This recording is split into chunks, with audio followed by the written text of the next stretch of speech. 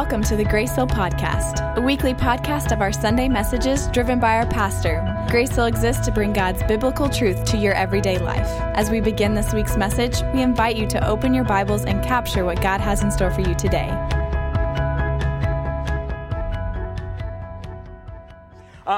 We're starting a series called Ghost Stories, and we're talking about the Holy Spirit. So this is kind of like a not so spooky look at the ghost that we find in the Bible, right?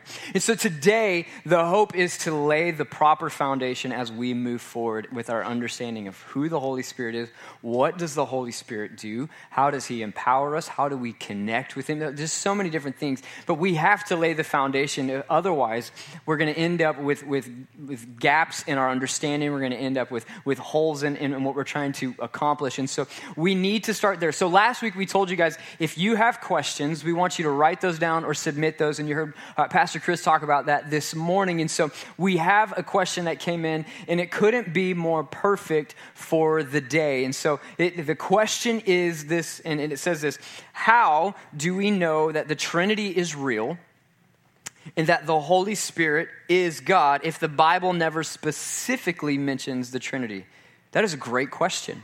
That is somebody who has spent some time thinking and trying to figure these things out. So today, we're going to actually answer that question. In fact, I've got 14 pages of notes to answer that question. So it's going to be a lot of fun. Hopefully, at the end of the day, we don't just learn something, but hopefully at the end of the day, there is a deeper understanding of how the Holy Spirit wants to work within us and what he wants to do in us, right? So as we get started, we have to do this first and foremost, is we have to lay aside our ideas and our understandings of who the Holy Spirit is based on our upbringing and our thoughts in this sense, right?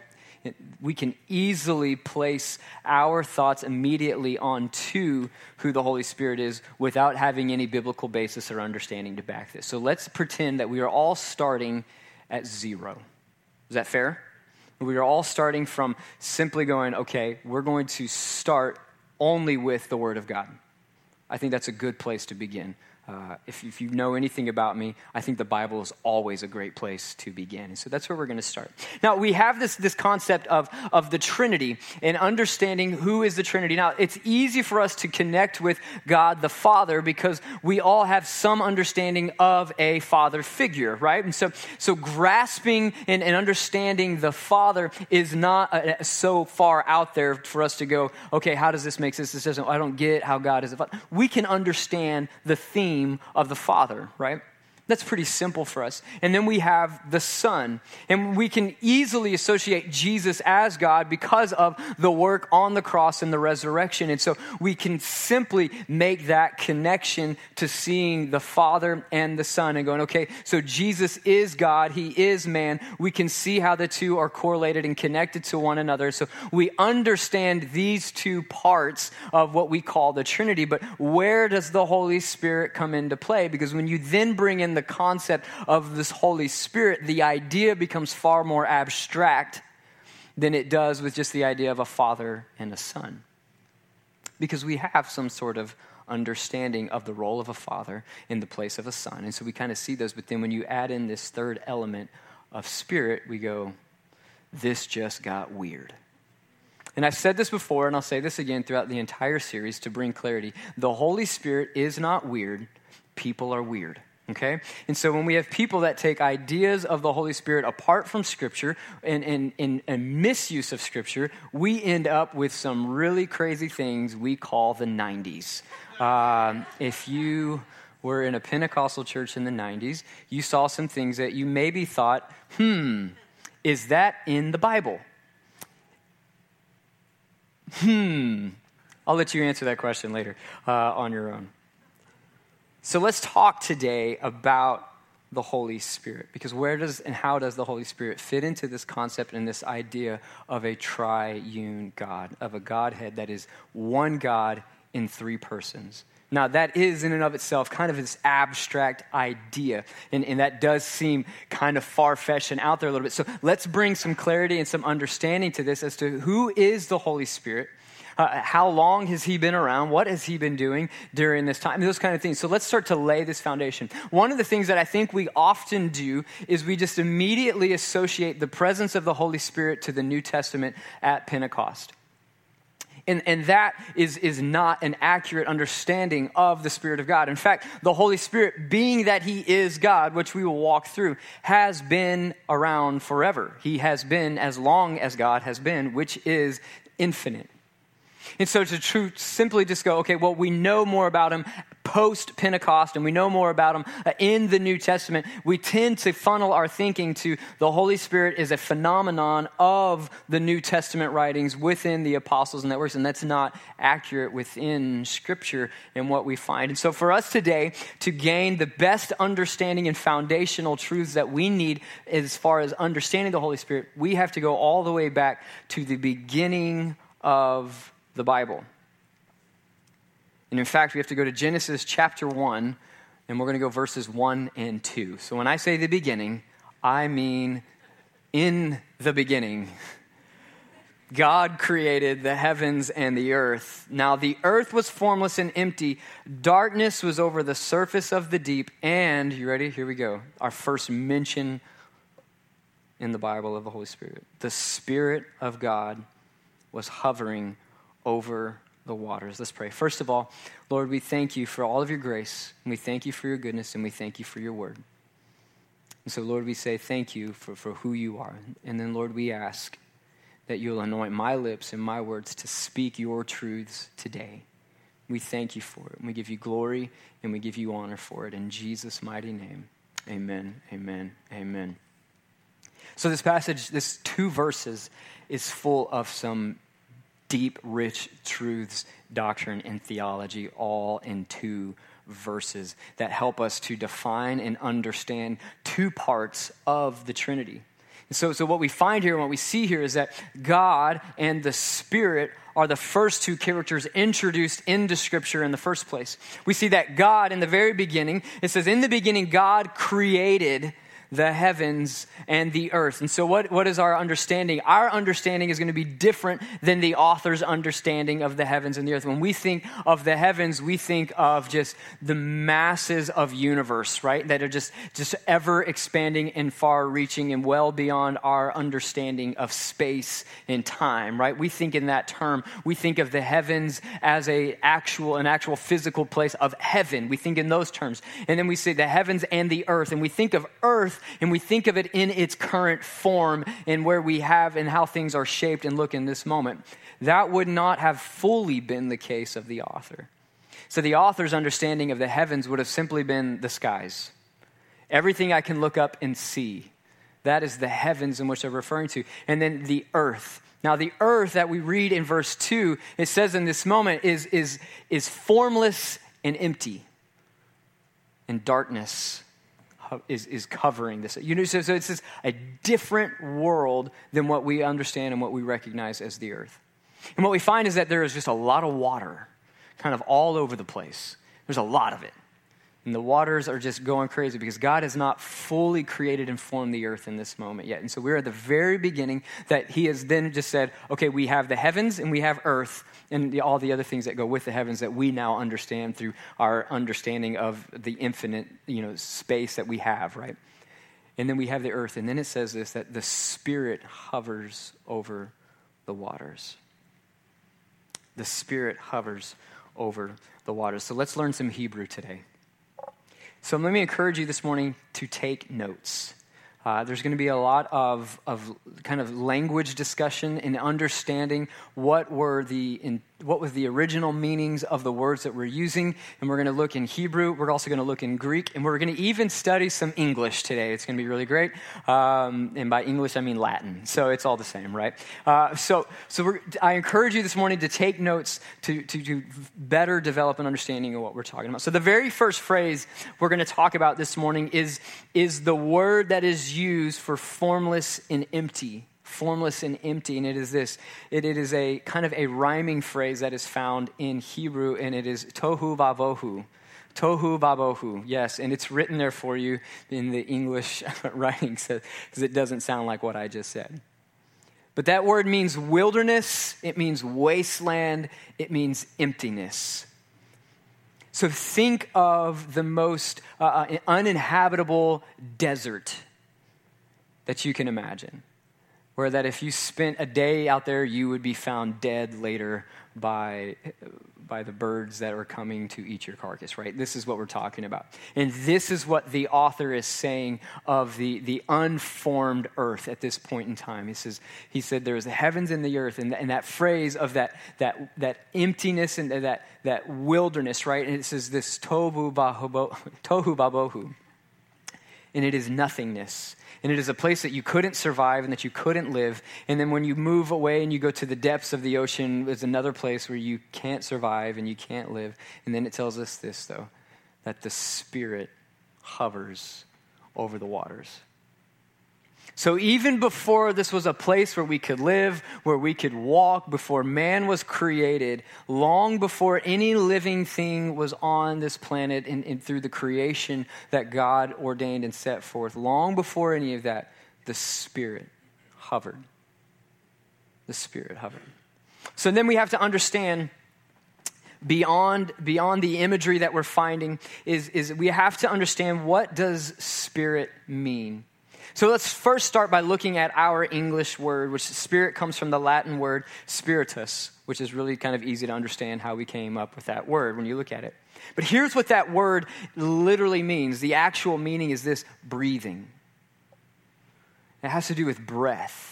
It has to do with taking in and exhaling, right? And that is the word spirit. Because in our mind, when we think of spirit, our mind goes to the ideas of Halloween and these like oddly shaped figurines that are floating and hovering over your bed that turns out to actually be a towel, and you have a freak out moment in your first year of marriage. It may have happened. It did happen. And I go to bed one night and I did... We had been married all of a month at this point, and I look up and I see this dark shape floating over my bed, and my heart starts racing, and I'm going like, any of you have ever heard of Smith Wigglesworth? Yeah, so I'm about to have like this Smith Wigglesworth moment where I'm going to like grab this like demonic spirit by the throat and like choke slam it and be like, in the name of Jesus, right? Whatever. So go read some stories about Smith Wigglesworth, and that'll mess you up. In the best way possible. So I have this whole like freak out moment, and then Lauren starts laughing at me hysterically, and she's like, Ryan, that's your towel hanging over the door. So that's how we perceive spirits, right? As these like dark figures and shapes that are like floating. We think of ghosts and all this kind of stuff in the realm of like the paranormal and all this kind of stuff. And really what we find is that our word derives from breath.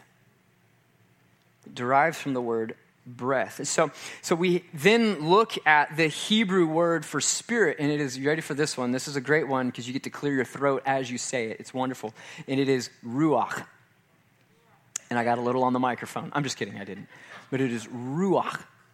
And what ruach actually means, and we're going to say ruach the rest of the day and not actual pronunciation, but it means wind, breath, and spirit.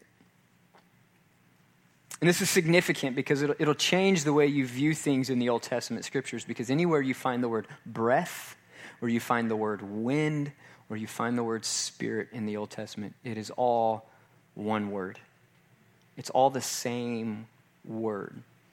And so as you go through the scripture, it all of a sudden shifts your understanding of what is happening when you read different things. And we're going to go through some of those things today, because so what we're seeing in this verse is that there's this wasteland of a planet, so to speak, that is the unformed earth, that God just said, okay, we're going to start with this, and then let's be creative with it, right? And so we have this unformed earth that is there, and the Spirit is hovering over it. So we have this Spirit, this what would be like God's breath in a sense, right? It is of him, it comes from him, it is released by his word.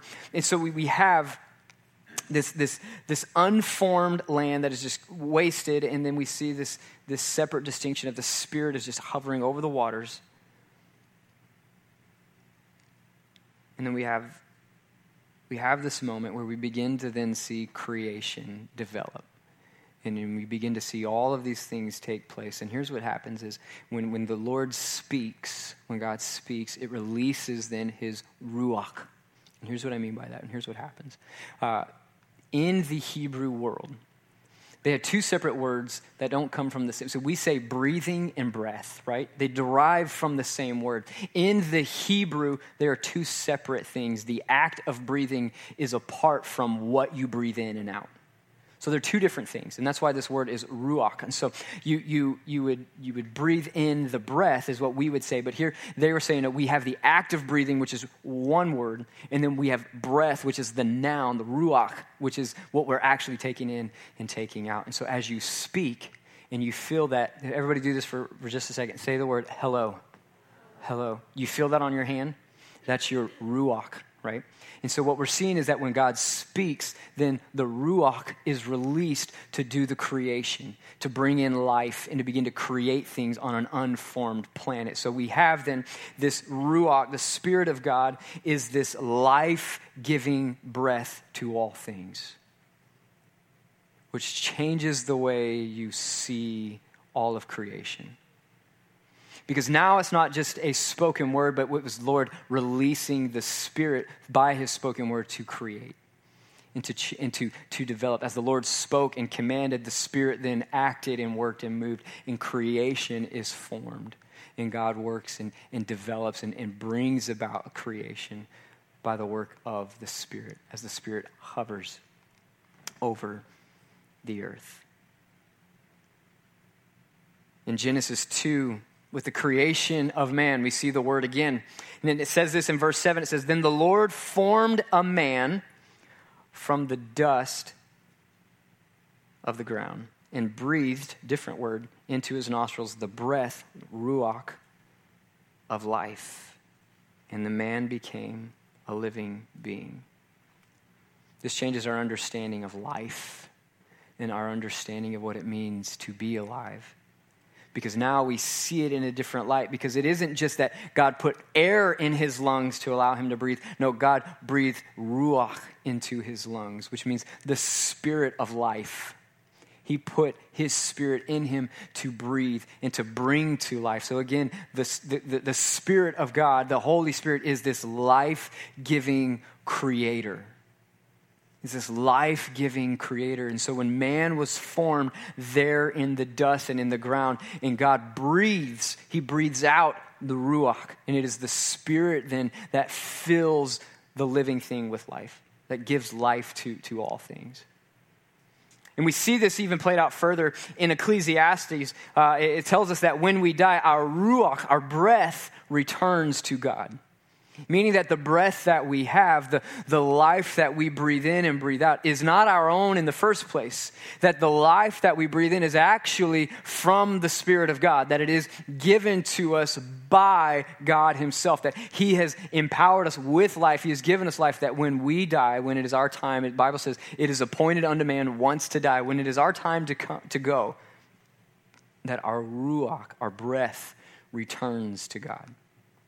So we are all living essentially on borrowed air, that on borrowed life that comes from and is poured out by God, that is given by God, as ordained by God. And so we then breathe in the Spirit of God. So there's a phrase that's called common grace. And common grace are those things that every living human being get to enjoy. Life would be one of those things. That isn't to say that all receive grace by being alive. That's to say that there are certain things that God has allowed us to enjoy apart from the grace of salvation, right? Life being one of those things, that because of the goodness of God, he allows us to continue to live rather than just destroying the planet as a whole and wiping us out and starting over, right? I would call that a common grace. Like, well, thank you, Lord, that we are alive, right? And so he gives that to all living things. And it's not just human beings, that is, as you even read through Scripture, you find that it's the same breath that is given to all living creatures. That they are then breathing in this same ruach that we find here that is given to man to live.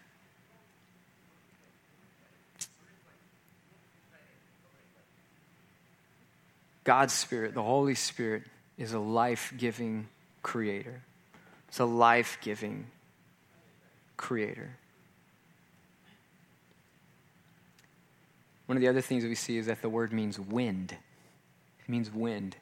And so when you see the trees moving, in the Hebrew understanding, the Hebrew word, that would be ruach, right? That would be the same word given to the Spirit of God, the same word given to the breath that we breathe, the air that we breathe in, and then also the same movement that animates the trees and the grass, and that is all the moving and the blowing essentially of the Spirit of God, that it is that energy, so to speak, it is that force, that creative power that is the Spirit that is bringing all living things to life. In fact, if you read the story of the Israelites with Moses and they're crossing the Red Sea, and what does the Bible say? It says that God sent a wind, and that same word is there again, ruach.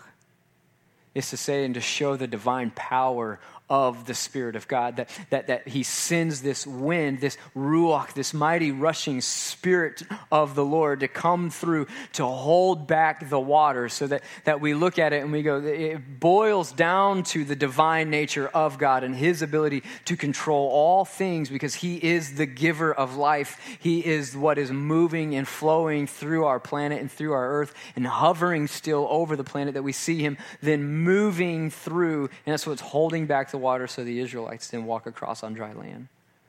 So ruach.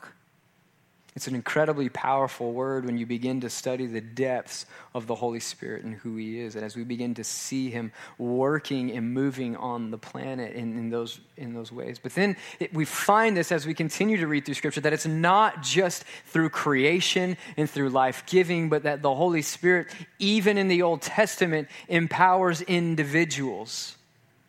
And that's something important to understand, because it's sprinkled in a little bit in the Old Testament as God begins to work and move towards what he does then with the Messiah. But we see him from time to time working in the Old Testament, empowering individuals to do some incredible things. The first person we see is Joseph.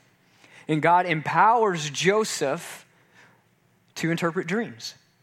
And that is the Spirit of God then coming on Joseph to interpret dreams, to give him the ability to hear the dream, and then God gives the interpretation. In fact, I love it when Pharaoh says, so I hear you can interpret my dreams. He's like, whoa, dreams are the Lord's, and he can give the interpretation.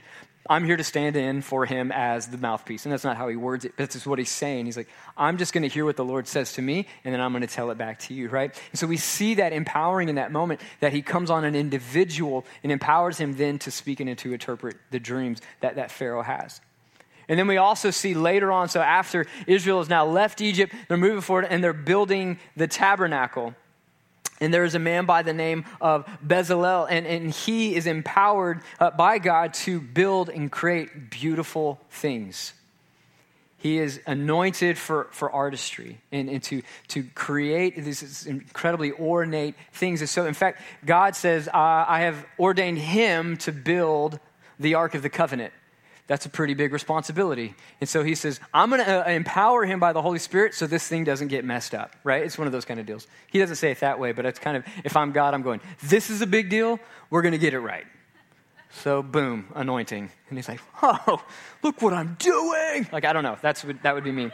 But it says this in Genesis 35, and it says, then Moses said to the Israelites, see, the Lord has chosen Bezalel, son of Uri, the son of Hur, not her like as in this girl, H-U-R, as in the grandfather, of the tribe of Judah, and he has filled him with the Spirit of God, with wisdom, with understanding, with knowledge, and with all kinds of skills.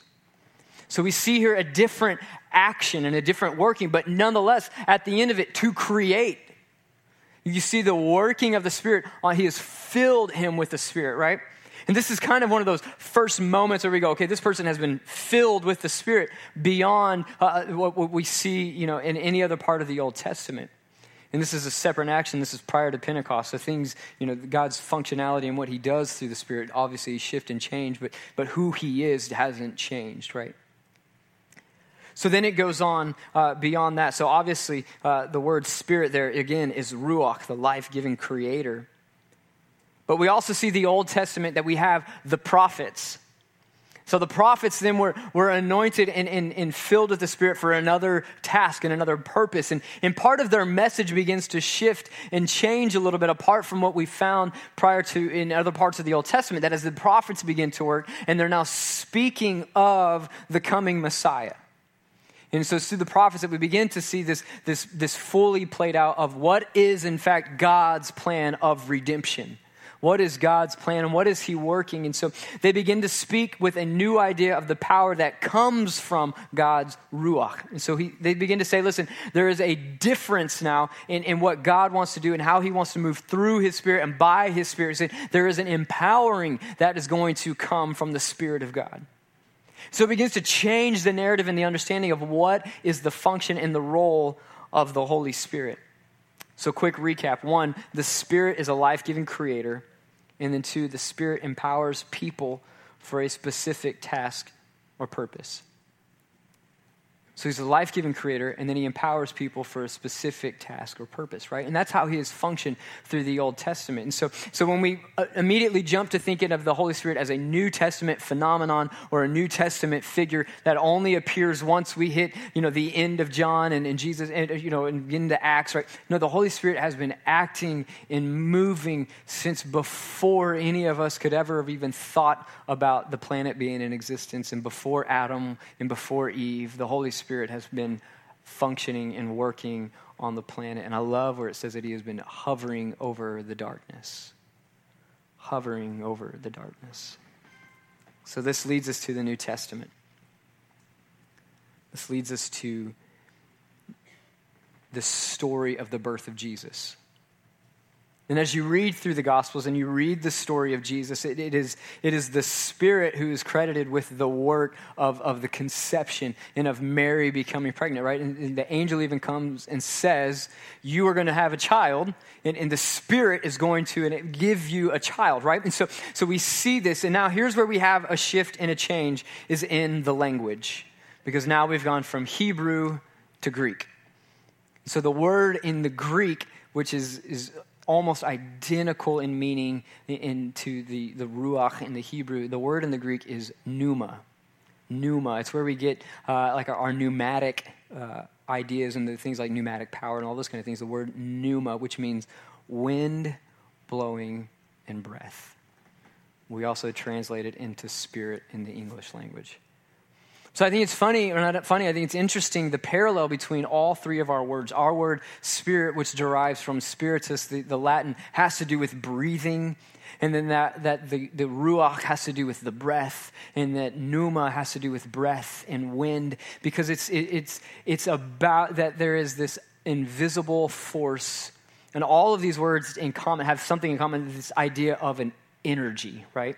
Not that God is this weird cosmic energy kind of thing, but the understanding that there is a moving with the Spirit, that it's not a static thing, that the Spirit is a moving entity.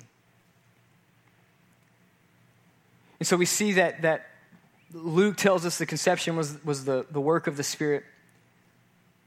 So we see that from the beginning of the New Testament, we have the Spirit once again creating life. Creating life.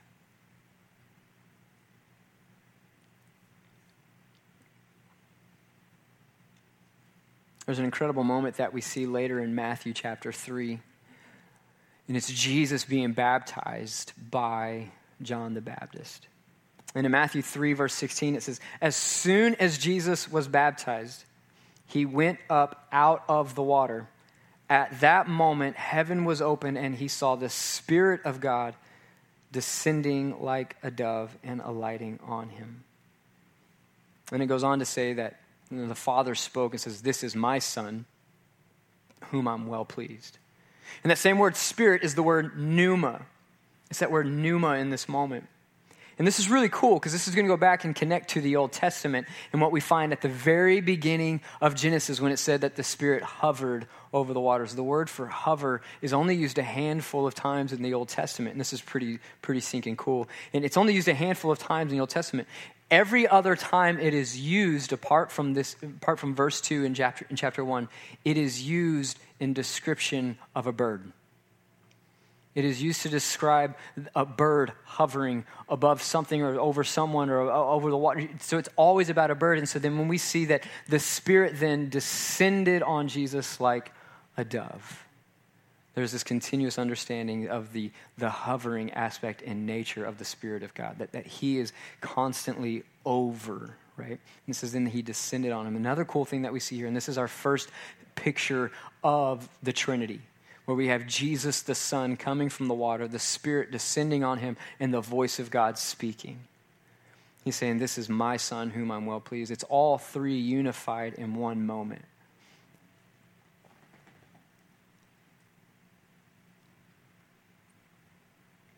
Again, what I'm trying to show is that the Holy Spirit isn't this new concept or thing that came just 2,000 years ago, shortly after the resurrection and the departure of Jesus and the ascension of Jesus. But what this is a continual working move of the Spirit that has started all the way back in infinite time before. And then when the earth was then created, he hovered here. And that he has not departed, but that the Spirit is still active and present on the earth.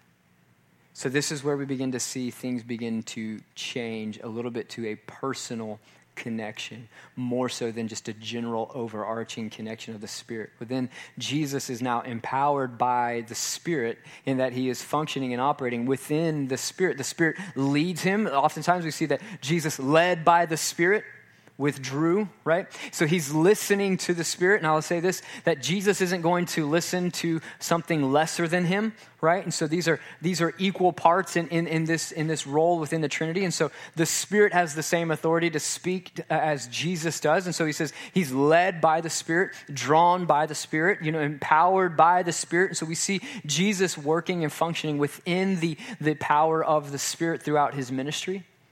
And then Paul tells us this, and then we read that Jesus was resurrected by the Holy Spirit. So understanding that the power of the Spirit within the resurrection, and not just that, but that the form in which Jesus walked on the earth post-resurrection is different than when it was pre-resurrection. That is, that renewing and that new life, that new creation is empowered, is formed and done by the work of the Holy Spirit. The Holy Spirit, again, is a life-giving creator. We find that over and over and over and over again. Have you ever seen somebody and known them before they knew Jesus, and then they find Jesus, and you're like, you are not the same person? I've got several stories that I could tell of friends of mine that were we'll call them heathens, right? I don't know if they were really heathens, but they weren't great. And then they find Jesus, and it's this true encounter with Jesus and the work of the Spirit in their lives, and all of a sudden you go, you are a new person. Like, you are not the same. Have you ever seen that person that was always just kind of grumpy and down, and they find Jesus, and then they have joy?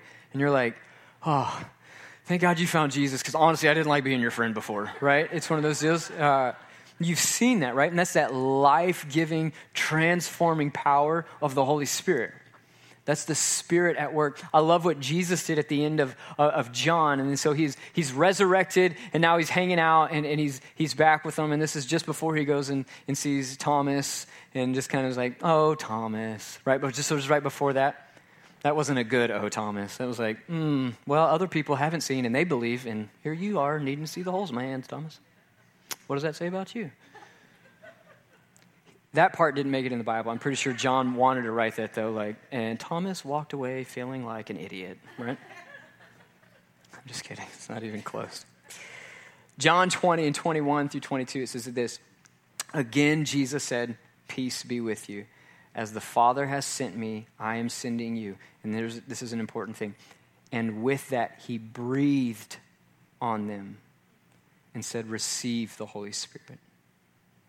Receive the Holy Spirit. So this is prior to Pentecost. This is prior to the moment. After this, he says, wait in Jerusalem, because I am sending the Spirit, right? And that would be Pentecost and the outpouring and the baptism of the Holy Spirit and those kind of things and the tongues of fire. And we'll get to all of that, right? Not today, but we're going to get to all of that throughout this. But Jesus says in this moment, he says, receive the Holy Spirit. He breathes on them. This is really cool. This wording, again, is specific and intentional. I don't think Jesus ever did anything that wasn't intentional, right? And this is very intentional in what he says, because going all the way back again, tying back to Genesis chapter 2, and we said that God breathed the breath of life into the nostrils, and man became alive, right? when Jesus says he breathed on them, that is the same word used if you take the Septuagint. You know, Septuagint is the Greek translation of the Hebrew law, right? And so as time went on and they realized, oh no, most of us don't speak Hebrew anymore. We all speak Greek now. We need to come up with something to help us to understand the Word of God. So they took the Hebrew Bible that they had, the Hebrew scriptures they had, and they translated them into Greek. So we call that the Septuagint. So if you ever hear the Septuagint referred to, that's what's going on. And so the same word in the Septuagint for Genesis in chapter 2, when it says he breathed on them, is the same word that Jesus uses in this moment to say that he breathed on them and said, receive the Spirit. Which is pretty cool because he's going, receive the new life. Receive the new life. A couple weeks ago, we talked through like Romans in about 45 minutes, and we just did the whole thing, and we were like, whew, let's not do that again. But we talked about how Jesus was the representation of the new Adam in the new life, right? And in this transformation that happens through Christ. And Jesus in this moment is saying, this is that initial infilling, right? This is that first moment where you go, I've accepted Christ, and you'd have that infilling of the Spirit in that moment. Jesus is saying, receive the Spirit. Which wouldn't that have been awesome to be at? Just go, wow, it's a cool moment. And we see he's saying, receive new life. Receive new life. So the Holy Spirit comes far more personal in that moment. All of a sudden, it is this infilling, this indwelling, where the Spirit is now in you, where he says, okay, you've accepted me, you've received me, now receive the Spirit. The Spirit of God has been active for all of eternity. Jesus himself walked in ministry with the Holy Spirit. I love that when Luke says that he was full of the Holy Spirit, which goes to the imagery of water, right? And it's just that pouring in that Jesus says he was full of the Spirit when he comes out of the wilderness. I love that. So Jesus goes away and fasts for 40 days. And when he comes out, he's tempted and he's like, get out of my way, Satan. I've got things to do. And it says he comes out full of the Spirit. If there's anything that we should strive for in being like Jesus, one is being like Jesus, but two, to walk in the fullness of the Spirit. I imagine that in the sense of, when something's full to the top, and as you move, it just begins to splash out. You try to keep it real steady, and it just kind of overflows. It just pours out. And you go, oh, man, now I'm missing something. I need to pour more in. And it just becomes this overflow. I just love that idea and that image, that thought of, man, I'm so full that as I walk, it just splashes out, and people are just getting wet. And you go, I'm so sorry. I'm so sorry. You got a little Spirit on you. Like, I don't even know what to tell you. Like, it's kind of a weird idea, but you get what I'm saying. This is where I say people are weird, right? Sorry about it. Here's this idea that to be full of the Spirit, right?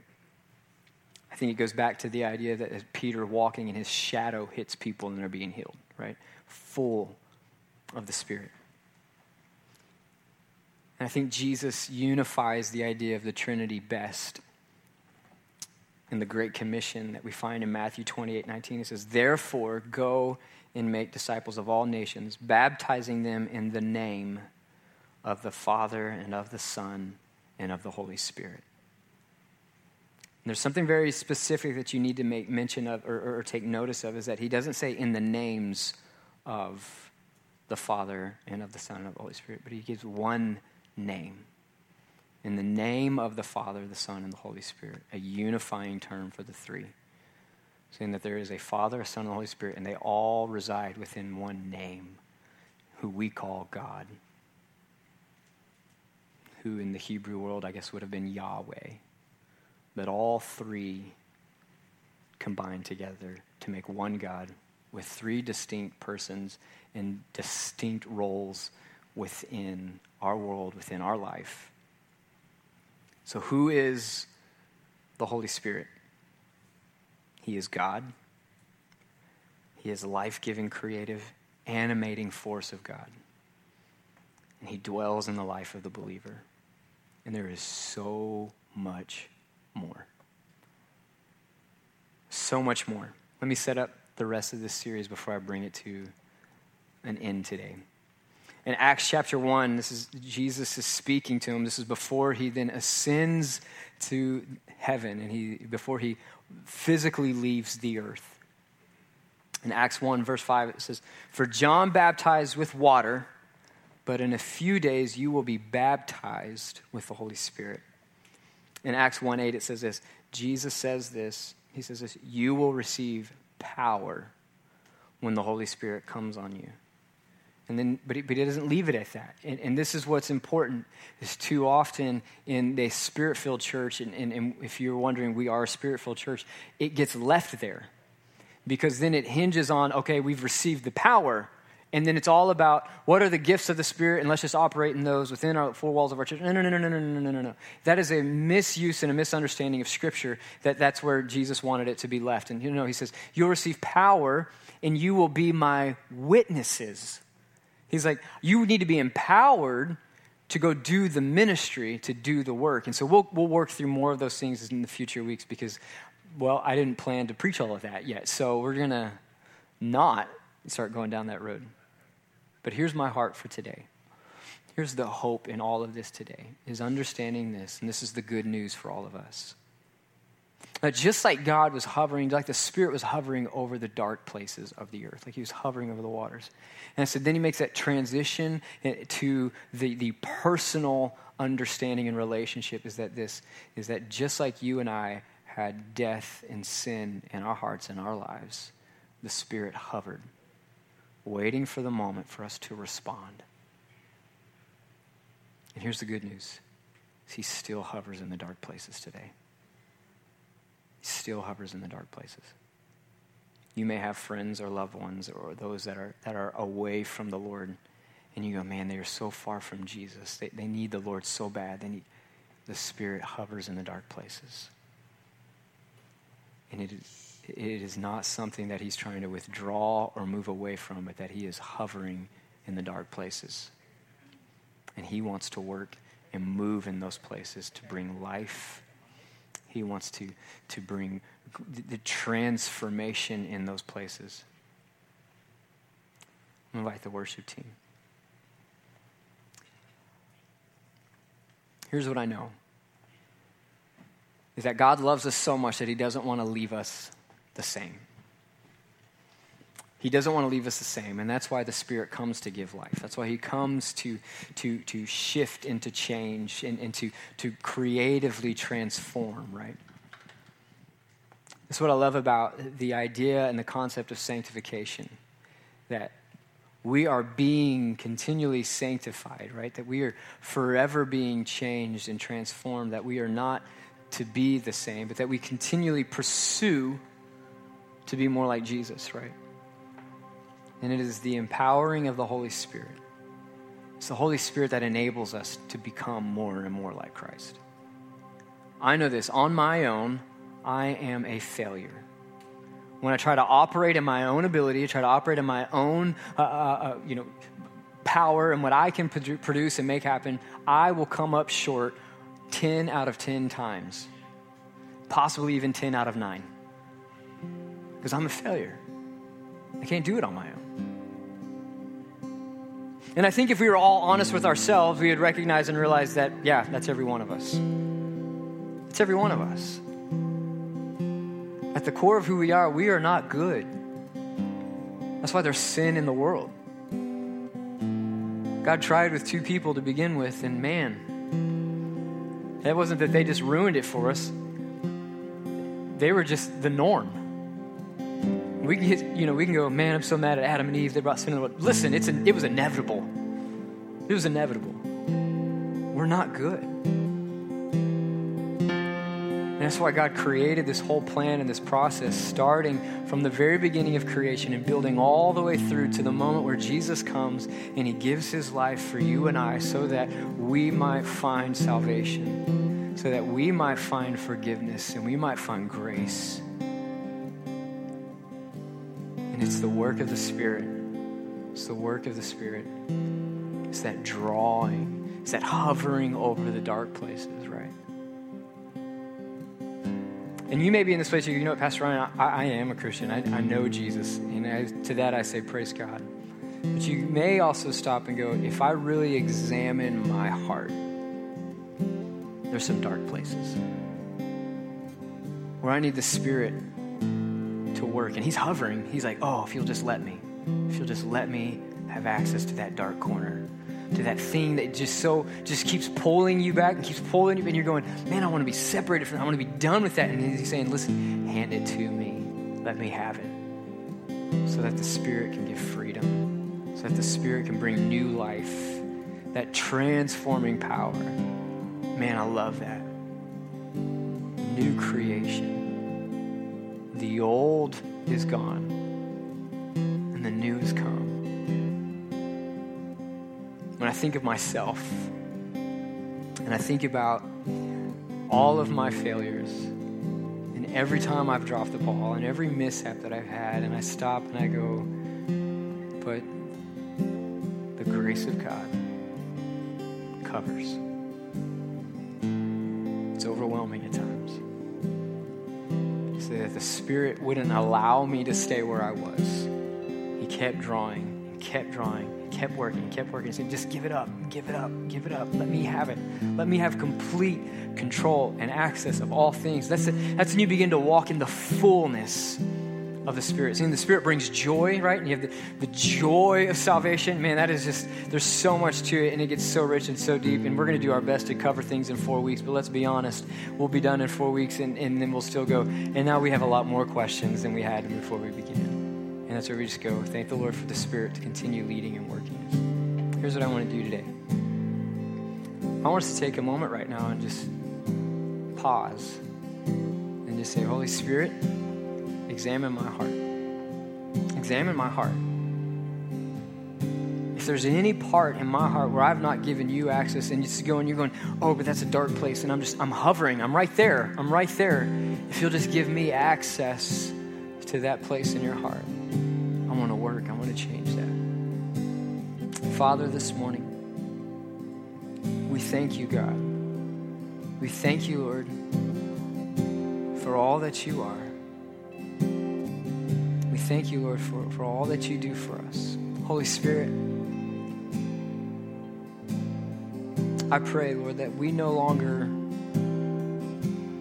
think of you as just the third part or the other part of the Godhead, or just as a functioning entity within the cosmos or in the world, Lord, but that we recognize you for who you are, and that is that you are God. That you are God. You are equal with the Father. You're equal with the Son. You are the Holy Spirit. You are God. And then, Holy Spirit, I pray that for just a moment that you begin to examine our hearts. Begin to examine our hearts so that we see where we need to change, where we need to grow, so that you begin to cleanse and purify in a deeper way, Father, in the sanctifying power and work of the Holy Spirit. Thank you for listening to this week's podcast. Grace Hill is always about knowing God and growing in God, and we want to hear from you. If you have a prayer request or a question, you can email us at info@gracehill.cc.